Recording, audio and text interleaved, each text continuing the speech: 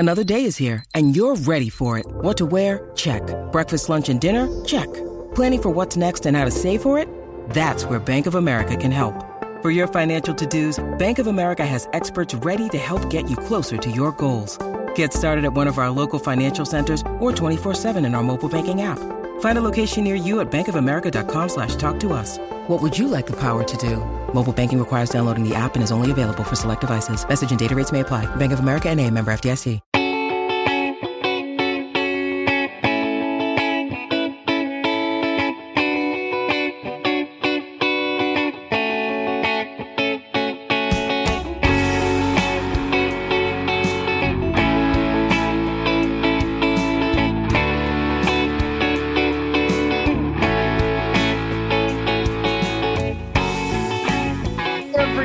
Welcome to another episode of Purple Insider. Matthew Collar, Manny Hill for some more hot routes as maybe you're watching the Broncos and Kansas City Chiefs play, but I suppose, Manny, if you are one of the people who's holding out hope that the Vikings can turn it around, one of your key arguments is that they play the Denver Broncos. And as of this moment, that might be a decent argument because it is amazing. And I'm going to get into this Jay Glazer thing, what he said on the Rich Eisen show with Andrew Siciliano filling in today about Kirk Cousins and the potential for a trade and everything else.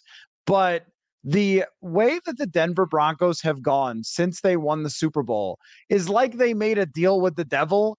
And then it was like, you can never, ever have good quarterback play ever again, no matter who you sign or who you bring here to coach or what receivers you try to draft, that Steve Smith is absolutely throttling on television leading into this game. If people didn't see it, the last man on earth I would ever talk trash to is Steve Smith. So that was a bad choice for Jerry Jeudy and probably an IQ test there for him. But I got to say, I didn't think that they were, and I don't know what the final score is going to be because we're doing this during the game. I didn't think it was going to be this bad, but it's really this bad for the Denver Broncos. Yeah, the thing that the question I have about the Broncos is what has happened to their defense? This was a team that, they had so many offensive struggles over the last couple of years, and that was kind of what was holding them back. But their defense was terrific, had been terrific really for the last few years. And then, they make the trade for Russell Wilson last year. The offense is still bad, but the defense is still holding up. And when they move on from Nathaniel Hackett, they bring in Sean Payton. It's like, all right, Sean Payton, okay, he's going to step in. He's going to fix Russell Wilson. He's going to get the offense going, and then the defense is going to be fine. And then you see the Miami Dolphins hang 70 on them, and it's like, what is going on? What has happened to the Broncos defense? They send Randy Gregory out of town. Now Frank Clark, they're going to move on from him now too. You just have to wonder what's happening in that locker room too about, what's going on behind the scenes. Is the morale of the team where it needs to be right now? It's ugly, man. It really is. Yeah, they can't pressure the quarterback. They traded away Bradley Chubb to the Miami Dolphins last year. That was a major part of their pass rush as well. And also lost their defensive coordinator. Was that right? That they decided to change defensive coordinators under Sean Payton, I think. I'm trying to remember who it was. Someone in the comments can help me out there. But the Vikings were talking with their defensive coordinator. That may have been a big deal, maybe not. But I was thinking about how the best quarterback play that the Broncos have gotten since Peyton Manning was actually Teddy Bridgewater. And they were like, no, it's not enough, 500 quarterback and everything else. And that's true. It wasn't enough, but yet they've come nowhere close since then. And they also don't have much of a future with all that they have traded away to get Russell Wilson as well. I mean, Evero. Ajiro Evero, it was his name. Yeah, thanks, guys. So, yeah, I mean, that is the biggest disaster. But then also with Russell Wilson, I always thought that the idea that Sean Payton would magically make him a new player from what he was last year was pretty dubious. I mean, I think Nate Hackett was not a very good NFL head coach. And, I'm not sure he was ever a great offensive coordinator outside of when he had Aaron Rodgers in Green Bay, and still Matt LaFleur, I believe, was calling the plays as well. So maybe it wasn't that shocking that he wasn't that good. But when Russell Wilson was as truly awful as he was, even if he improved by quite a bit, it still wouldn't be anywhere near the Russell Wilson. What is your theory on what happened there? Because I have one, but I'm curious to hear what yours is. Honestly, I think that what has happened to Russell Wilson is something that we've seen happen to a lot of quarterbacks. I think he just got old. I think he was a guy that, in all of his years in Seattle, when he was at his peak with the Seahawks, he was so good at escaping pressure, extending plays. He's always had a really good arm. He was always really accurate. And I think he just got old. I mean, he's 30. I think he's 35. He's gonna turn 35 before this season is over. He's not a spring chicken anymore. And we've talked about this with quarterbacks. What we've seen from Tom Brady and Aaron Rodgers and Drew Brees, I mean, those are three of the top probably 6 or 7 greatest quarterbacks in the history of the sport. What we've seen those guys do, play at a high level into their late 30s and into their 40s, that's not normal. It's not just a thing where any quarterback can just be 39, 40, 41 years old and still be playing at an MVP or a really high level. And I think Russ has just gotten old. I think his physical skills have deteriorated a little bit. He's had some injuries over the course of his career. He's taken kind of a beating. And I think the Broncos just, I think they just traded for him at the wrong time. They traded for him when he's kind of going on a downward slope in his career. And I don't think at this point that there's going to be much of a resurgence.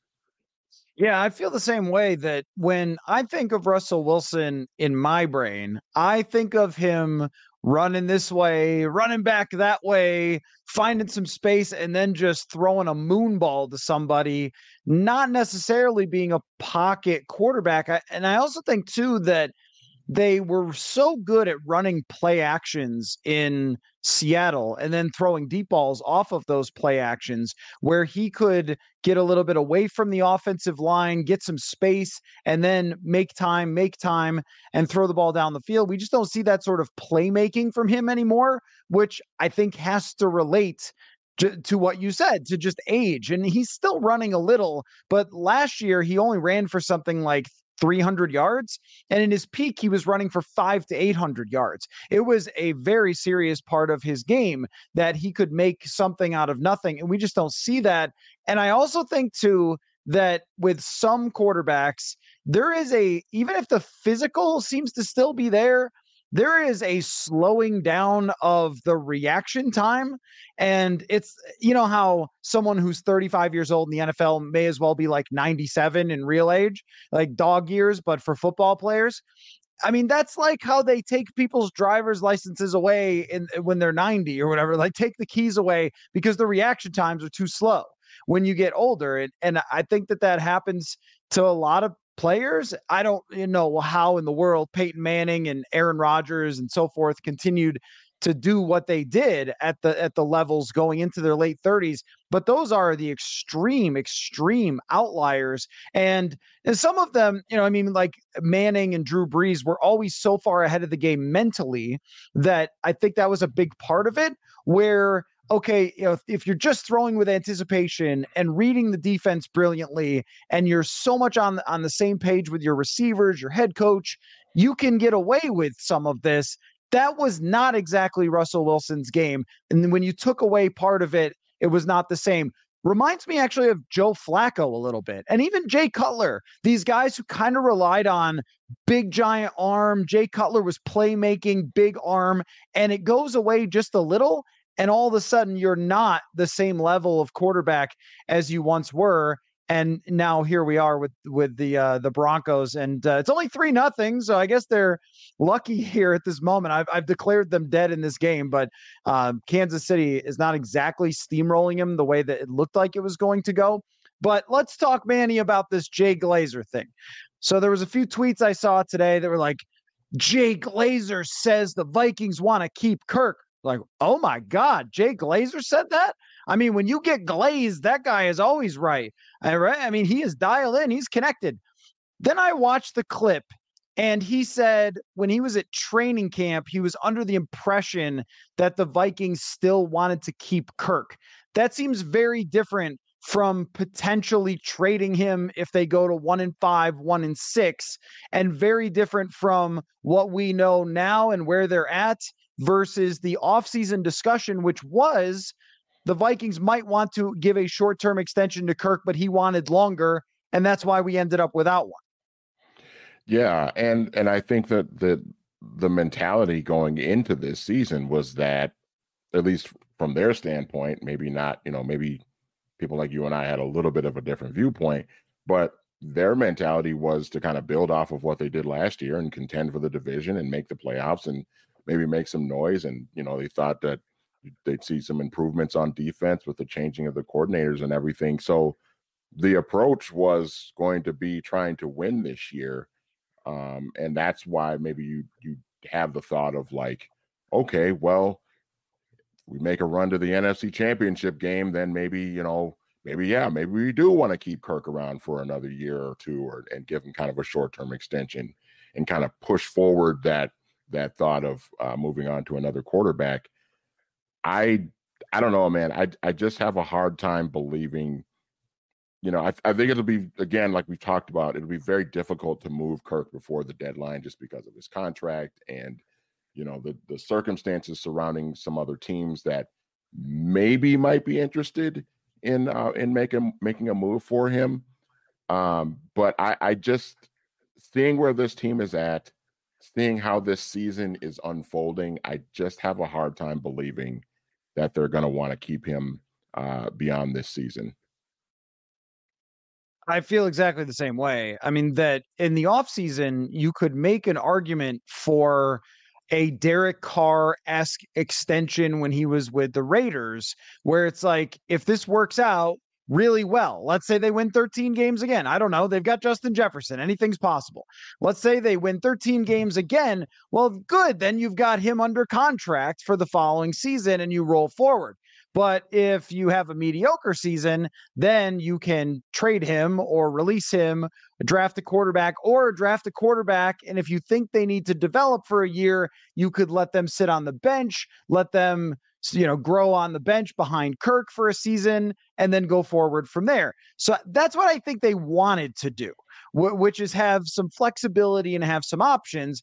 And Kirk said, no, it's time to pay Kirk, which I do not blame him or his agent for doing, because the thing that was always questioned about Cousins was, can he win games? Can he be clutch? And then if you win 13 games, you're going back to them saying, either marry me or break up with me. And I respect that they took that approach. I think it was the right approach for Kirk Cousins. And the Vikings said, no, we're going to break up with you. And then when he said, I think it was after minicamp, like, we're tabling this whole discussion until next March. At that point, you could see where they would say, all right, we'll wait and see. He hasn't completely closed the door, so we're just going to ride this and see where it goes. Well, that train has taken you to 1-4. And here's where we are obligated to push a button. I should really just record myself saying it's not all Kirk's fault, so I could just push a button. So we've always got the disclaimer, Purple Insider does not believe that everything is Kirk Cousins' fault. I don't. And their defense has 3 takeaways. But why is that? It's because this roster is in transition and they need a lot more players if they're going to compete. And boy, is that going to show when they play San Francisco. It's going to be like, you want to see where the bar is? Over there. That's where the bar is for a roster that can win a Super Bowl. Okay? So until you can get to there, then it doesn't make any sense to have an older, expensive quarterback. Everything is headed this train toward breaking up with Cousins, and the next draft is just far too good. So I think that what Glazer is working on is some older information from this offseason where they would have considered that, but they drew a line in the sand and they did not cross it. For once, somebody didn't cross it and do exactly what Kirk's agent wanted them to do. And in that way, they've set themselves up, Manny, to have as much flexibility and opportunity at the quarterback position as anybody in the league, and have a situation that is extremely favorable for their next quarterback.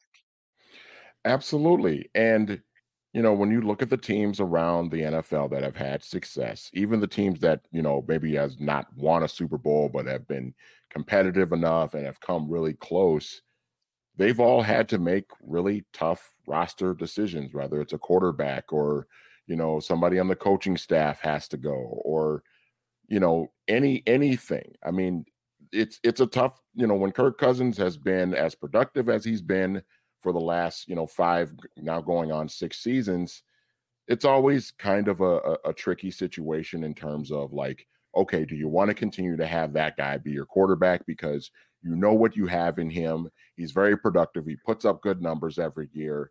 Would it just be safer to just keep him around and just keep trying to add pieces to build this up? But I just think that they're at a point now where it is just time. And sometimes these things have to happen, that they have to happen naturally. I think you and I would both agree that it was probably time to move on, 2 years ago, or we go back to the COVID year in 2020 when they started out 1-5. Maybe that was the time to move on from Kirk. But the reality is sometimes you just have to. That time has to come and smack you right in the face and tell you blatantly, it is time to move on. It's not an indictment on Kirk Cousins. It's not an indictment on, the previous coaching staff or anything like that. They have tried this. They're going on 6 seasons of this now. They've changed coaches and coordinators and schemes and, traded players and added this guard and drafted this center and made all these different moves. And it's gotten you 2 playoff appearances in what's probably going to be 6 seasons now, two playoff seasons in 6 years. That's not good enough. And at this point now, what you know what you've seen now, and it's just time to move forward. And in the eyes of some, it might be a difficult decision, but I think it's a lot easier than some people might realize. Yeah, I think so too. And it reminds me also a little bit of how and this is not an indictment at all on Mr. Glazer, because he's as good as it gets for NFL insiders, but how not connected to what's happening the NFL insiders have been with this team. And you go back to the offseason where even Delvin Cook's release seemed to catch a lot of people off guard. I mean, not us who had been paying attention to them bringing back Madison and signaling that. I'm not saying that every NFL insider should know every nuance to every situation. It's just that even with the Hawkinson deal and everything else, and like Danielle Hunter, where there hasn't been a lot, it seems, of chatter to those types. So they're just sort of taking their best guess about what's going on. But when we've read the tea leaves of this team, we've been much more right about what they were going to do. And the tea leaves point in a very clear direction at this point. Now, I came up with a trade today because let me tell you a little inside football here, Manny. The Thursday press conferences with the coordinators, I love them. The coordinators are great, super insightful, like Wes Phillips, Brian Flores, Matt Daniels. I learn a lot from them, but we have to get up early and to get there like at 8 something in the morning for these press conferences. And the locker room doesn't open to the afternoon. So there's this period of time in between where there's nothing to do. So I was thinking of Kirk Cousins trades during this time. Like if this were to actually happen, all right, Jets probably not at this point, and the moving parts there are difficult. The Atlanta thing has been brought up. Desmond Ridder sort of may have saved himself this week. I don't know if they would do that. Sure, that's an opportunity, but I came up with another one. This one's hot, Manny. Get ready. Okay, this is hot routes. This is not cool, mediocre, lukewarm routes, all right? How about this? I don't think Kirk takes a trade unless he knows their extension coming. Unless it's to San Francisco if Brock Purdy got hurt. What if they traded him to the Patriots for a 3rd round pick or something, 2nd round pick, got Mac Jones in return? Now, this is with no plan to have Mac as your long-term starter. This is the just in case you're still drafting one, in case the guy you draft isn't good, or just to, like in case he needs to sit for a year or whatever else, that you've got someone to play quarterback, someone who is reasonable for the rest of the season if Jefferson comes back from his injury and so forth. But I could see Belichick thinking, I really need like a quarterback. This is the big problem. I need to get over that threshold of wins to set the record and so forth. And we're going to and it doesn't matter because I'm old, so I'm not going to stay for much longer. So let's give him 3 years, 130 million, done deal. Vikings trading Kirk to the Patriots. What do you think? I actually like it. Seriously, I actually kind of like it. And it would kind of make sense for Bill Belichick, to your point. Like, Bill, we all kind of know Bill's nearing the end of his time as a head coach, and he's going to be a Hall of Famer. He's arguably the greatest coach of all time. And he might have it in his head that you just give me Kirk Cousins. He executes an offense, give him a full training camp. He can step in. He can do everything that we tell him to do, if we can just add a couple of more pieces around him, maybe get him one more weapon, another receiver, another tight end to throw to. We've got some pretty good pieces on defense, so we'll be in every game. We can just make this move for a veteran guy. And Bill Belichick he strikes me as a guy that at this stage of his career, he just doesn't like dealing with young players anyway. Like, he wants veteran guys that know what they're doing. So yeah, it seems like it would make a lot of sense. And Mac Jones coming back here, that would be very interesting as well. Do you get the sense that maybe not necessarily here, if this trade doesn't happen, but like that this is gonna be kind of what Mac Jones is for the rest of his career? Like, he's just going to be, I feel like he's going to be in the league for a long time, but he's never really going to have a team that just like commits to him long-term as a franchise quarterback. He's always going to be kind of a bridge guy. And then when you look up at the end of his career, he's played for like 7 different teams. I kind of feel like Mac Jones is kind of headed down that journeyman type of route. But when he plays, he'll be solid for you. He'll win a few games for you, but he's never going to be a guy that can get you over the hump. I think that Mac Jones has the potential, depending on where he goes, to either become exactly that, where he's like a Ryan Fitzpatrick, Brian Hoyer. You can have him as your starter. Matt Castle is in the comments like that. Or a Ryan Tannehill, where the situation was so garbage because it's a joke there. The receivers they have are a disaster. The offensive line is a disaster. And I don't think anyone ever thought that Mac Jones would be the type of quarterback where you could give him nothing. And we're going to talk about this with Justin Fields, but where you could give him nothing and then he would just magic his way to being amazing. I don't think anyone thought that. But when he went there and then had success early, then they lost their offensive line. They didn't replace receivers. They made bad signings at receiver. Now Jacoby Myers, who's a decent player, he ends up leaving. They hire Matt Patricia, Bill O'Brien. They're trying to kind of like, stoke up the past from him. But they acted like that was a great hire. I don't know why you think that. So, I mean, I think that there's a team out there where he could be good for. But like you said, you never have to really lock yourself into him because he has no history. So you can draft somebody and he can just be that 1-year guy if you need him to be, the Andy Dalton of sorts. Or if he's your backup, then oh well, that's fine. Tannehill was the backup for Mariota actually to start. So that was one. Another team I thought of that no one has discussed at all, but they are leading a division and they have a great football team outside of their quarterback. Do you know who I'm talking about? Let me look at the division leaders right now. Who could you be? Take your time. No one's waiting. Are you talking about Pittsburgh? I am talking about Pittsburgh. How is this not brought up? Kenny Pickett's not good, huh? Like, Kenny Pickett. Also, actually, Tang mentions the Bucks. I mean, not the Bucks. Mayfield's playing okay through 5 games, but Pittsburgh has a legit team. They've got a top wide receiver. They've got at least a reasonable offensive line, couple of weapons to work with, and a typically great defense. I don't know. Like, if they traded for Kirk, got him in like 2 weeks later, is he better than Kenny Pickett? Does he give them a serious chance in the AFC? Like, I think that they're pretty far behind Miami and Buffalo and probably Kansas City still. But everybody else and it's a Mike Tomlin team. It's, I don't know, you get a home playoff game. Maybe. I thought that's never brought up.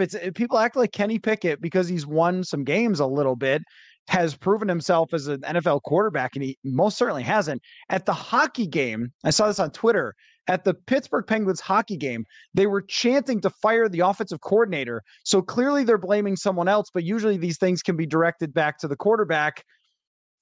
Not crazy. I mean, if we're gonna do this, we're gonna go down this road of making up trades. Like there's teams.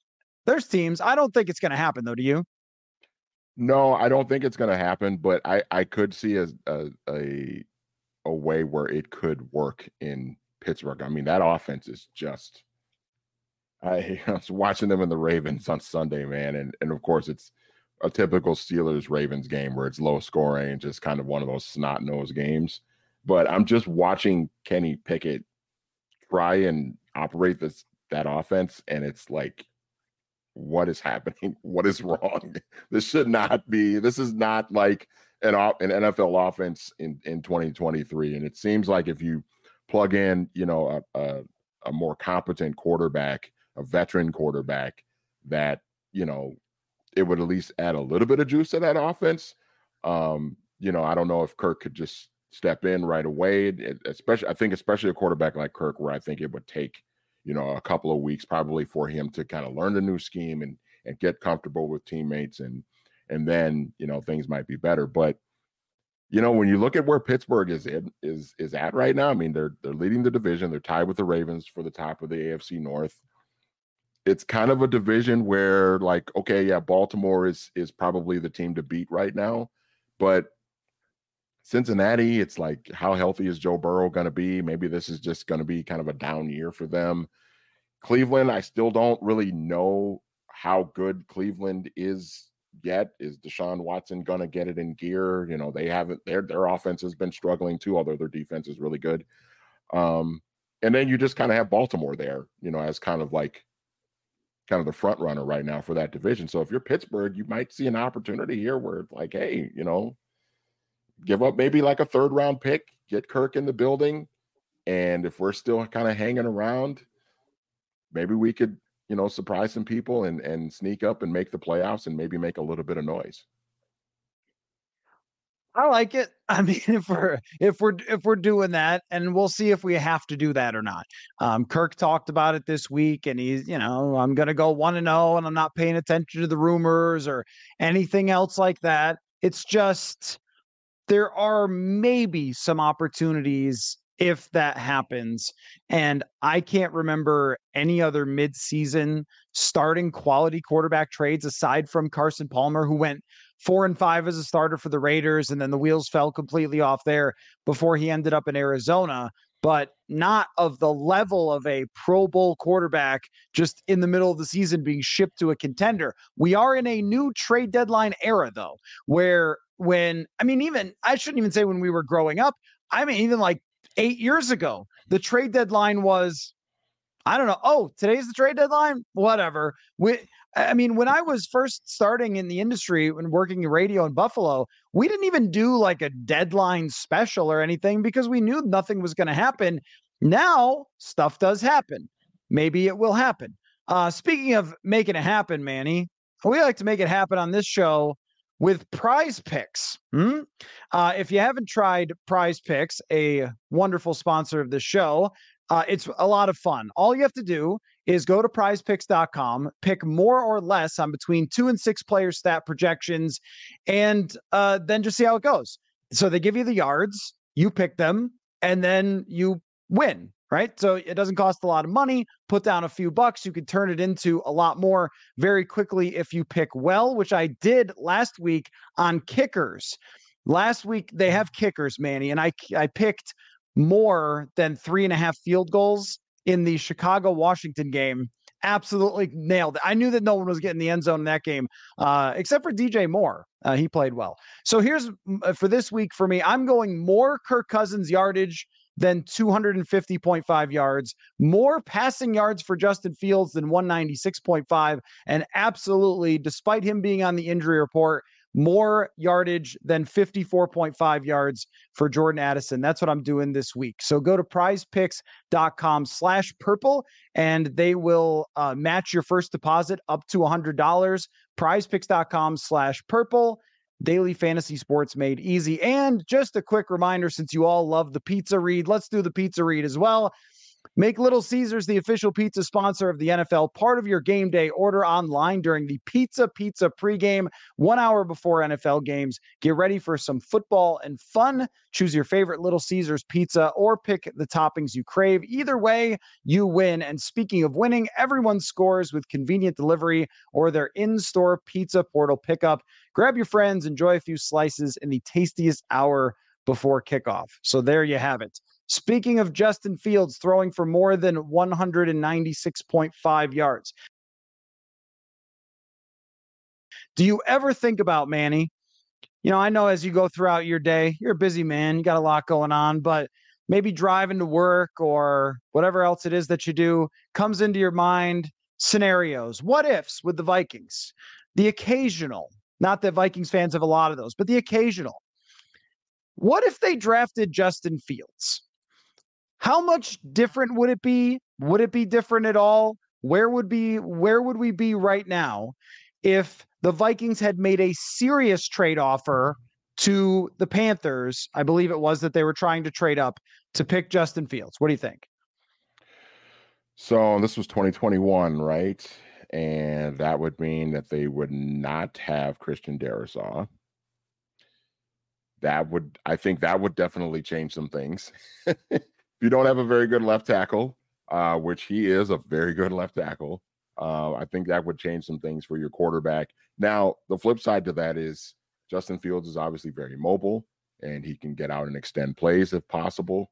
I don't know. I don't know. Well, certainly you trade for Justin Fields, that would mean that you would eventually, I think at this point in 2023, Kirk Cousins wouldn't even be on the team because I think Justin Fields would be playing by now. How would Mike Zimmer, because this would have still been Mike Zimmer as the head coach of the Vikings at the time. The question is, how would Mike Zimmer have been dealing with a young quarterback again, especially a guy like Justin Fields that we know now is a guy that needs a lot of work and needs to kind of continue developing as a passer. Some young quarterbacks are more ready than others to kind of step in right away. Justin Fields clearly has not been, and he's still, trying to grow and improve. And if you're Mike Zimmer and you're on the hot seat in 2021, how are you dealing with that entire scenario? And maybe Kirk is still on the team at that point, but he's starting and Justin Fields is backing up. I don't know. It would be interesting. I think, if you're thinking about, okay, like let's say they still go 8-9 that year and they move on from Mike Zimmer and they bring in Kevin O'Connell, perhaps the process is sped up a little bit. The process that we've been talking about, rebuilding this roster and starting over with a young quarterback and lots of cap flexibility because you don't have that huge veteran quarterback contract on your books. Maybe he's a little bit better with Kevin O'Connell. I don't know. It's hard to just watching Justin Fields. It's hard to really, and I was a guy that was rooting for him and defending him when everybody was kind of putting Ohio State quarterbacks are never that good in the NFL. But yeah, how's that CJ Stroud guy looking right now? He looks pretty good, by the way, for people who like to run with that narrative. But anyway, so I was always kind of rooting for Justin Fields to be successful just because of that stupid narrative. But I don't know, man. It's just hard to really see if even a guy like Kevin O'Connell would have been able to kind of turn him into something that's better than what he is right now in Chicago. So we have to really play this one out because there's a lot of things that could have happened in between that we're not sure about, like the coaching situation. But if you say draft him that year and you don't move on from Kirk Cousins and just put him in immediately, which would make sense because he was not a finished product coming out of Ohio State. I don't think anyone thought that. We've seen plenty of quarterbacks when they do get time to sit and develop. It's kind of rare, but often it works for them. Let's say then that Kirk plays out 2021. They hire the same exact regime and not Jim Harbaugh instead. And so they go with Kwesi Adolfo-Mensah, they go with Kevin O'Connell. And instead of giving Kirk a 1-year extension, they trade him to the Indianapolis Colts, who I think were one of the teams that called about Cousins, didn't give a great offer, and they decided to stick with him during that offseason. Then you are turning the ball over to Justin Fields with a year of development, presumably sitting behind Kirk Cousins, even if it may have been unhappy development with the way that season went, but development. Welcome to the NFL, buddy. And then you get Justin Jefferson and Adam Thielen to start with last year. Who knows if they wouldn't have probably been able to trade for TJ Hawkinson at that point. So there's a lot of things that, it's hard to figure out who is playing left tackle. That certainly matters for a guy that holds on to the ball. But I think about all the time circumstances and quarterbacks and how much those two things are tied together always and forever. And this is the big, is Brock Purdy actually any good? And I remember, is Kurt Warner actually any good? Is Tom Brady actually any good? Or is Tim Tebow actually any good? We've been doing this forever based on circumstances and quarterbacks. The circumstance that he was dropped into, chaos, tanking, no receivers, no offensive line, a defensive head coach, by the way, in Matt Eberflus, who is not a former NFL quarterback, very different. And just looking at Fields, the accumulation of his last about year and a half, or well, maybe even less than a year, about when they played the Vikings last year to this point, there has been a lot of signs, not consistent signs, but a lot of signs that he can play in the NFL, like against Washington and even against the Vikings. He was really good in the second half of that game. I do wonder how much different, if we would be saying, oh, we still don't know, and I guess we'll see. And then you also have to wonder about the other money that would have gone into this roster. You talk about your left tackle, but the pass rush, the secondary, the other cap space that would have been put into this roster. And maybe they would have been much more at ease with moving on from some of those guys last year instead of waiting until this year and hurting their cap situation. I think it's a very interesting scenario to talk about. And I have to imagine it would have gone better for Justin Fields than what it's done so far in Chicago. Well, it's like, with a lot of young quarterbacks, chaos is just the worst case scenario for them. I mean, we even saw a guy like, I'll go back to 2005 when Alex Smith was the number 1 pick in the draft, and the 49ers were just a complete wreck back then. I think it was Mike Nolan, the head coach, defensive-minded coach, by the way, back then. And there just wasn't a lot of talent because they had moved on from the T.O., Jeff Garcia, that era of 49ers football was in the rearview mirror, and they had really kind of blown everything up and started over. But there just wasn't a lot there to work with, and there was a coaching staff that just, I don't think, was very good either. And Alex Smith had some injuries and everything too. But it was basically like, what I'm saying is it was the worst possible situation for a young quarterback to step into. And from what we've seen from the Bears the last couple of years, it's very similar. It's a lot of that same sort of chaos, changing front office, changing a general manager after the young quarterback is drafted. Yeah, man. I mean, I tend to think even in the case of the Vikings, there would have been a front office change too, in theory, if things would have played out. Although I don't know. I mean, would they have moved on from Rick Spielman if the idea was that he drafted that young quarterback? Let's, moved on from the head coach. We still have this young quarterback. Let me see if I can build a roster from him. Would they have moved on from Rick at that point? That's another thing I think to kind of think about too. But yeah, it does seem like it would have been a better setup for him. I just wonder, I wonder how good he's actually going to be. I think his ceiling is really high. I just wonder if there would be enough of an infrastructure around him to get to where he needs to be as a player, even if it was a situation here. Purple Insider is brought to you by BetterHelp. Friends, have you ever had times where you felt like your brain is getting in the way?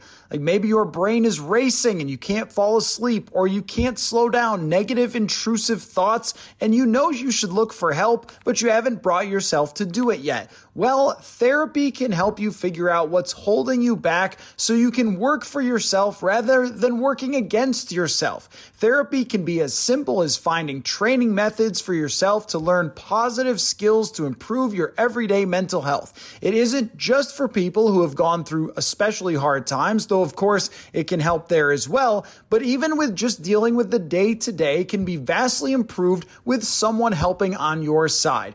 If you think that might be something that they would be helpful to you, try BetterHelp. It's entirely online, designed to be convenient, flexible, and suited to your schedule. Just fill out a brief questionnaire to get matched up with a licensed therapist and switch therapists anytime for no additional charge. Make your brain your friend with BetterHelp.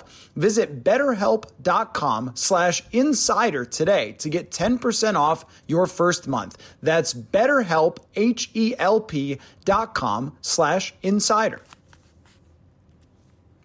Yeah, I don't know that there's ever like a way to quantify what Justin Jefferson means to a quarterback. I mean, you can try to figure it out, and you can use numbers to try to figure it out.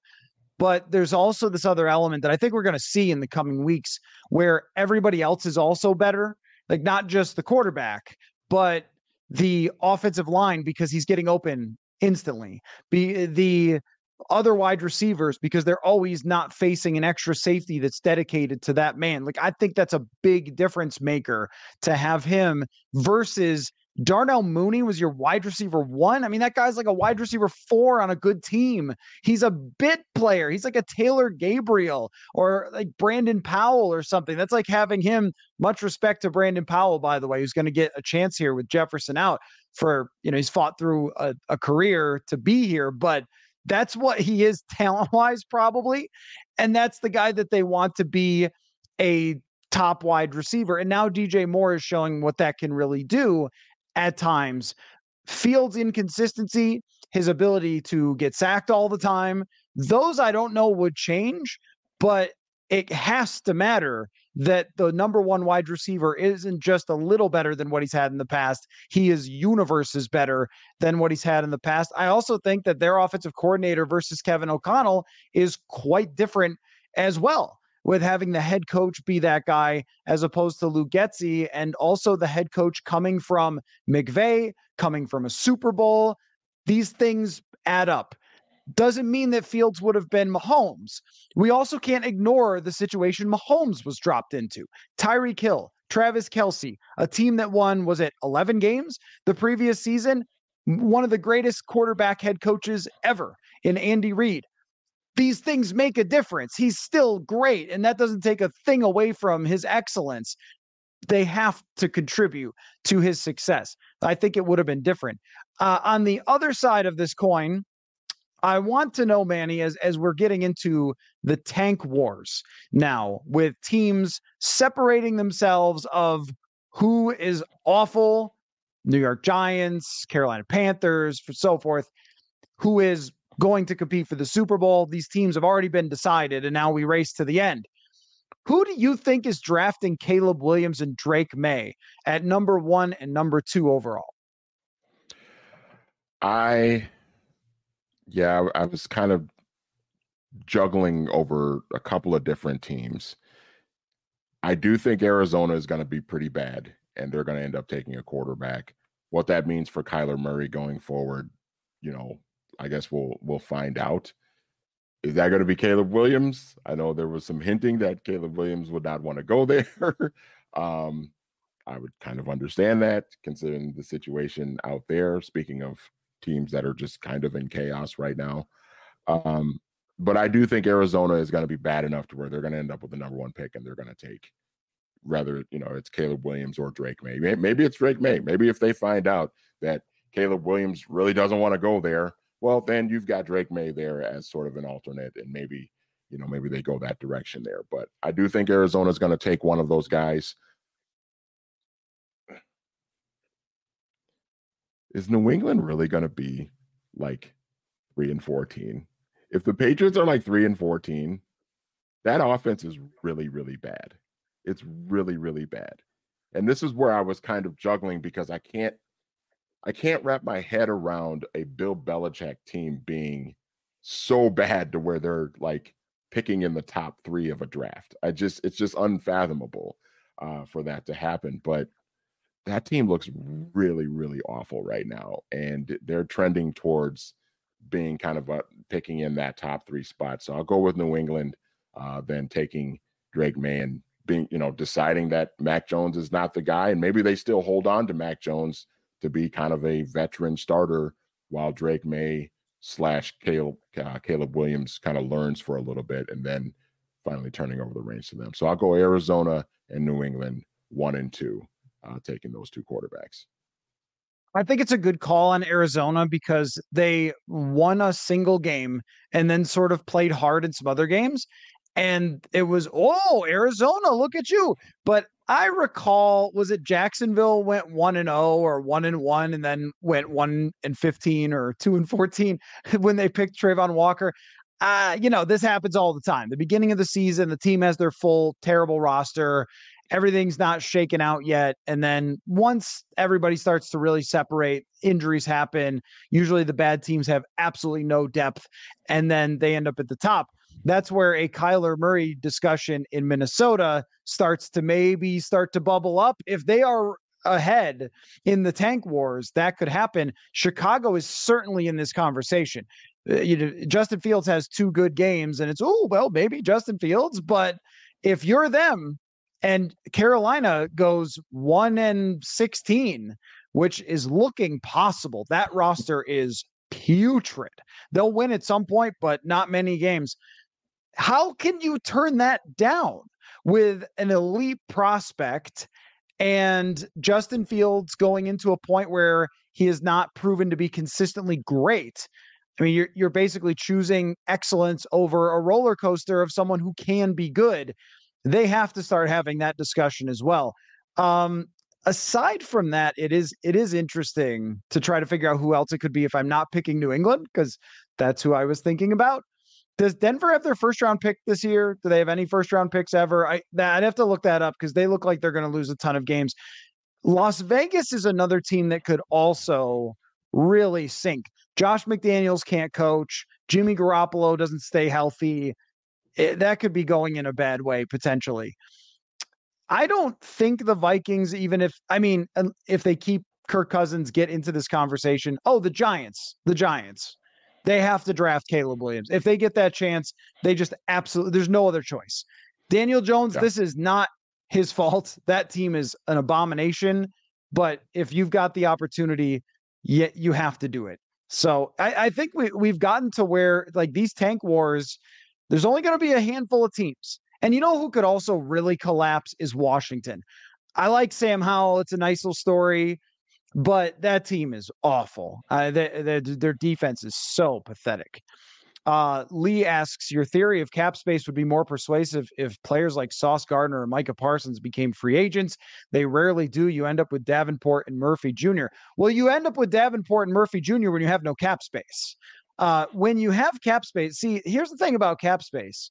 It's not just about the players you could sign in free agency, of which there are usually a handful of good players who end up as free agents, but where it really comes into play is when another team has a disgruntled player who wants to be traded who's really good. And you are Miami. How do you think Miami traded for Teron Armstead, or did they sign him? They signed Teron Armstead and they traded for Tyreek Hill. These are 2 of the greatest football players on earth, and they got them from other teams. Did they do that because they were paying their quarterback $25 to $40 million in cap space? No, they did it by having a ton of cap space because their quarterback costs nothing at the moment. And so you are Johnny on the spot when another team's wide receiver or whatever, edge rusher, hey, how did Chicago get Khalil Mack? Boy, that worked out great for him. What a trade. Oh, yeah, it's because they had Mitch Trubisky on the rookie contract. So it's not just free agents. It's also being able to trade for those guys as well if you need to. It just gives you so much more flexibility. Buffalo. How was Buffalo able to trade for Stephon Diggs? Because they had Josh Allen, who was a young quarterback on a rookie deal. He was really good. And they saw an opportunity like, oh, hey, Stephon Diggs, he's disgruntled. He's one of the best wide receivers in the NFL. Making a hefty chunk of change. Oh, look, we have cap space and a young quarterback. Let's pull the trigger on a deal like that and make it happen. And now the rest is history. Exactly. Do you have I was going to ask you about this week's slate of games because it's actually kind of terrible, Really including the Vikings, who, look, we're going to watch. I'll be there in Chicago, but aside from that, but I was going to ask one other question. Do you have like a thought on Caleb Williams and Drake May? Is there going to be a debate there, or is it like Caleb Williams? I feel like Caleb Williams, I feel like a lot of people are going to see him as the number one guy. My sort of amateur quarterback brain, I don't see Drake May as super far behind him. I do think we're going to see a scenario where probably both of them, they go like 1 and 2, depending on who has the first and second picks in the draft. I mean, if it's two teams that need quarterbacks, then I think those two guys will go 1 and 2. I mean, Caleb Williams, just what he does in that offense, the way he can, escape and extend plays, and he goes through his progressions great. That offense is just at USC is just a machine. And Drake May just has, you can see he has all the physical tools. He's a big guy. He's 6'4", 235 pounds. He's got a great arm. He goes through his progressions pretty well. It's a pretty good offense down there in North Carolina. I tend to think Caleb is a little bit ahead of him, but I don't think it's a huge gap between those two guys. I think I could very easily see them going 1 and 2 next spring. Sometimes quarterback is like we're watching two different worlds. Zeline says Drake May looked mid versus the Gophers and threw 2 awful picks.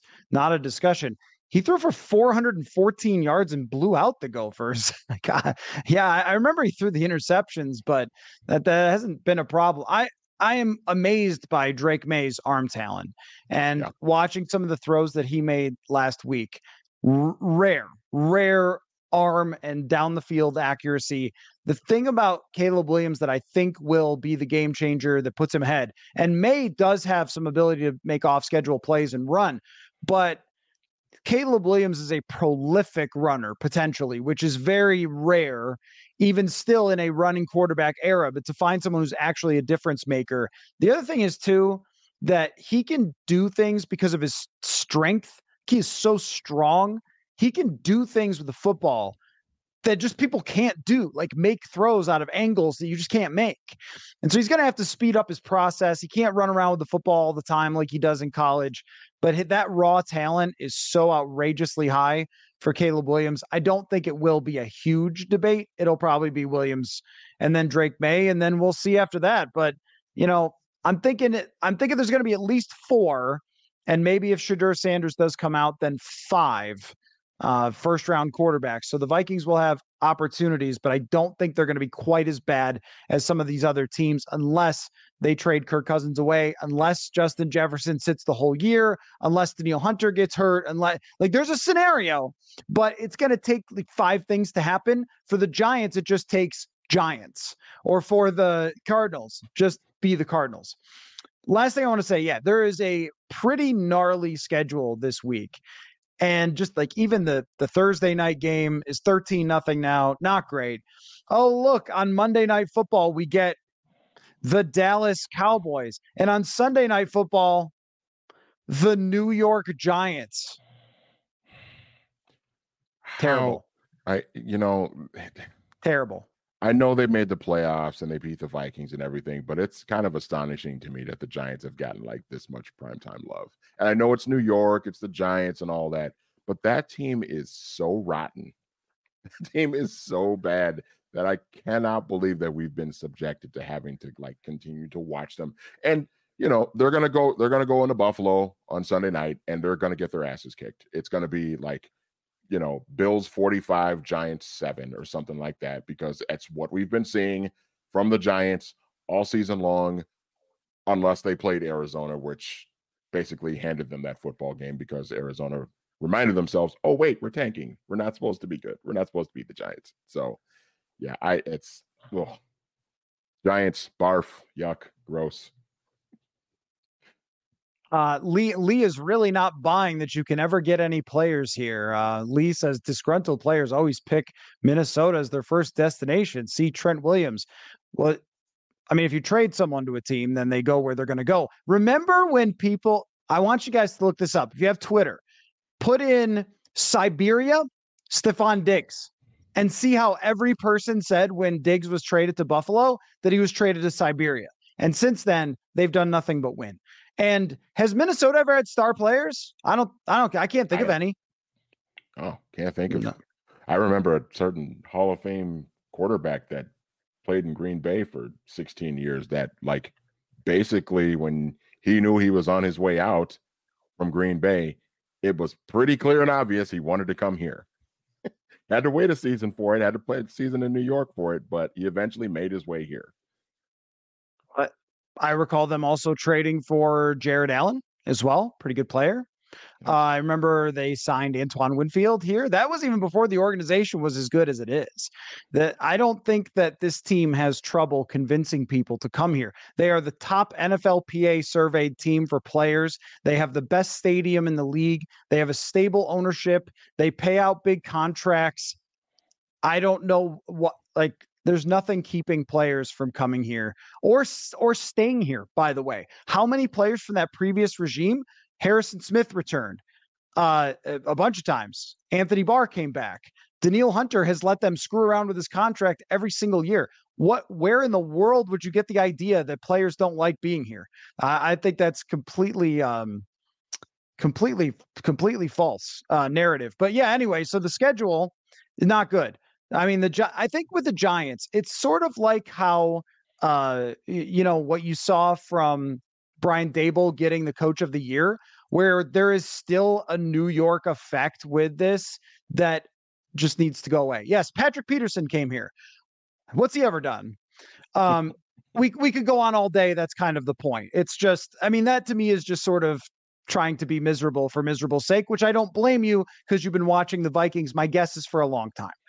Anyhow, with this week's schedule, Manny, who do you think, as ugly as it may be to watch, will come out feeling the best from this week? Like, which team will say, we had a great week, a great win, we're on our way, everything is wonderful? I'm going to go with the Detroit Lions because I think they're still, even though they're 4-1 and they've looked really good so far, I think there's still a few people saying like, yeah, but they're still the Lions, and are they really like up there with Philadelphia and San Francisco? Which, for the record, I don't think they're that good yet. I think they're just a step below those two teams, but I think there's still some doubt about like, are the Lions really like legit? Like, are they going to run away with the NFC North? Which I happen to think things are kind of looking like they're going to right now. But I think going into Tampa, the Buccaneers are kind of like a team that's they've managed to put together a few wins. They're in a bad division, and they just happen to be leading it. But I think there's a little bit of steam with them just because they're 3-1, got off to a nice start, and they're at home. And I think it's the America's Game of the Week. I think on Fox, either that or it's Eagles Jets. I'm not sure which one of those games gets the 18 from Fox, but nonetheless, I think the Lions go into Tampa, play really well. Then they're 5-1, really have a lot of space ahead in the division, regardless of what happens with the Vikings and the Bears. And I think the Lions will be feeling I think they already feel really good about themselves. And I think you go into Tampa and you get a win, you're 5-1, and you're really in control of that division. You're feeling really good about yourself. I have a few potential nominations here. If the Seattle Seahawks beat the Cincinnati Bengals in Cincinnati, very possible considering Burrow's still not 100%, they will be 4-1.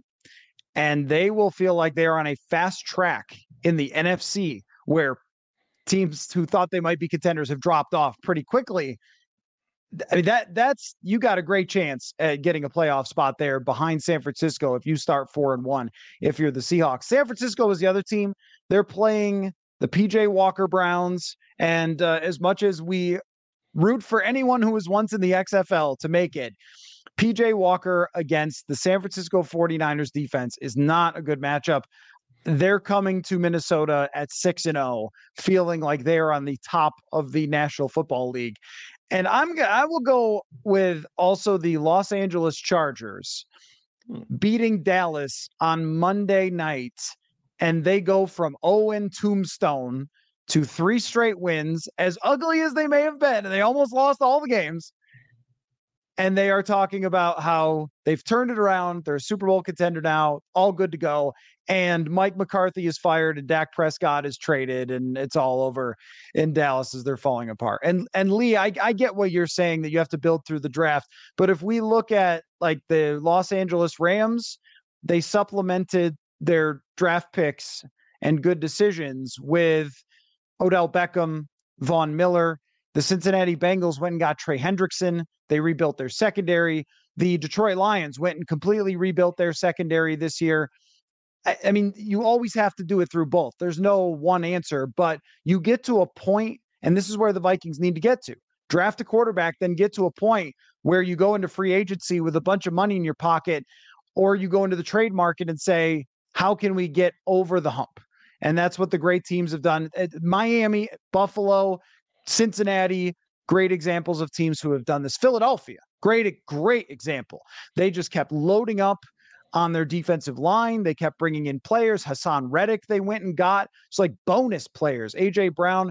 So they're going to try to do the same thing at some point, I assume. Well, another day. What do we got for a score, man? Are you still watching the game over there?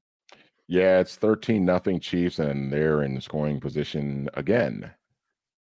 And okay, I won't do any play-by-play, but they're probably going to score a touchdown here. Yeah, I think that actually Jeff Bezos will have you arrested if you say anything more than just what the score is right now on this live stream. So, well, thanks, Manny. We'll see how it goes. And after this week, we're going to have a really good idea. Is the season still live? Is the season absolutely DOA? We will know by about 3:30 on Sunday afternoon. And you and I will talk again on Monday evening. So thanks for your time. Thanks for everybody in the comments who watched live and who listened on the podcast feed as well. And we will catch you all later. Football